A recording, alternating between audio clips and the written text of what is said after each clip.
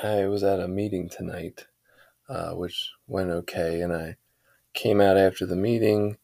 I don't really look at my phone in the meetings generally, and there was a text from my wife saying, "Oh my God, we need to talk when you get home, and when will you be here?" And, I responded and tried not to get too worked up. I definitely asked if everybody was okay, because that usually comes first. But I've had this going before, something that got me worked up, and it was about a plate of spaghetti or something. And so I try not to get too worked up. I'm a lazy boy, there's no doubt about it. Might take a miracle to get me started. I'm a lazy boy, there's no doubt about it. Might take a miracle to get me started. To get me started. To get me started again. To get me started. To get me started, son.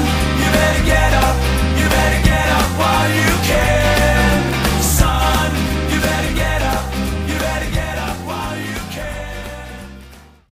So I asked if everybody's okay, and she says the kids and my mom and her parents and, grandma are okay. And so I drove home, and all I could think about the whole time, since I didn't know what it was, it seemed somewhat serious, but I wasn't sure exactly what that means. And so I just kind of meditated on the idea of,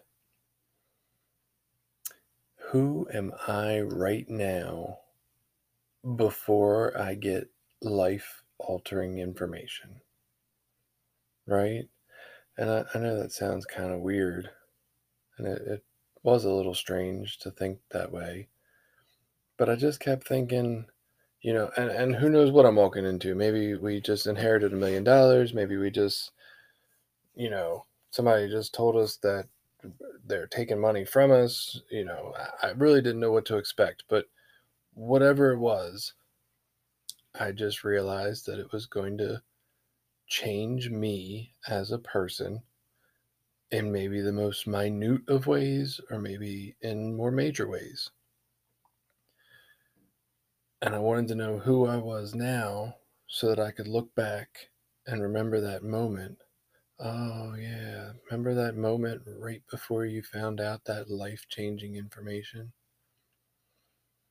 And what I realized in thinking about that was not so much that I ever need to remember who I was at any given moment before any certain thing happened. I mean, it's nice for personal growth to be able to look back and say, "Oh, I used to do things like this, and now I'm a person who does things like that," or whatever have you.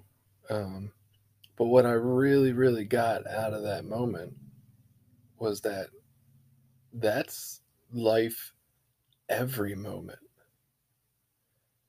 I'm always in the process of finding out the next thing that alters me forever. And most of those happen in such small doses and quantities that I don't even realize that they really changed my life forever. Like that I took a walk after dinner 2 days ago. Like, how greatly did that impact my life forever? How much personal growth did I really get from that? I don't know. Maybe I added zero point zero 0.04 milliseconds to my life or something. Right? Who knows how? But every moment is getting ready to change me into something new. And yet I always seem unprepared for that.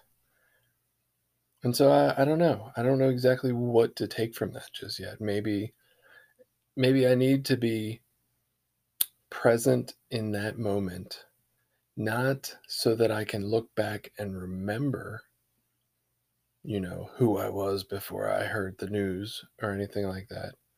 But maybe I just need to be present in the moment to be present in the moment, because that's what it is to be alive, and to always know that really it's not if the next news comes along, it's when.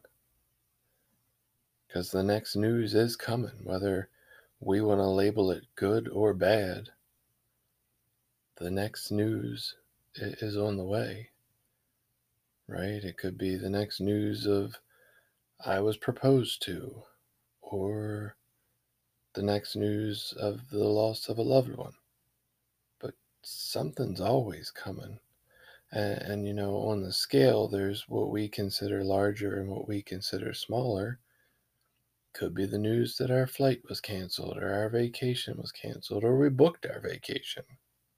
Could be the news that we're having tacos for dinner. Could be the news that we're having spaghetti for dinner again. But all of these newses are coming. And I always seem caught off guard. And so maybe just being and being ready for life to happen is a better place to be. Maybe that's just a place where I won't constantly feel shocked and tossed about by the waves of life. And I'll be more ready to float in them, because it's kind of like when you're at the beach, you don't have to face the waves to know the next one's coming. You might not know exactly when, but if you just sort of remain, on your toes, a little floaty, a little ready, when it does come, you're ready to go with it, no matter what. I don't know that we call any of the waves good or bad. I mean, I guess we do, depending on what you're looking for, but some are small, some are big. We just go with the ocean. Stay safe out there for your next news.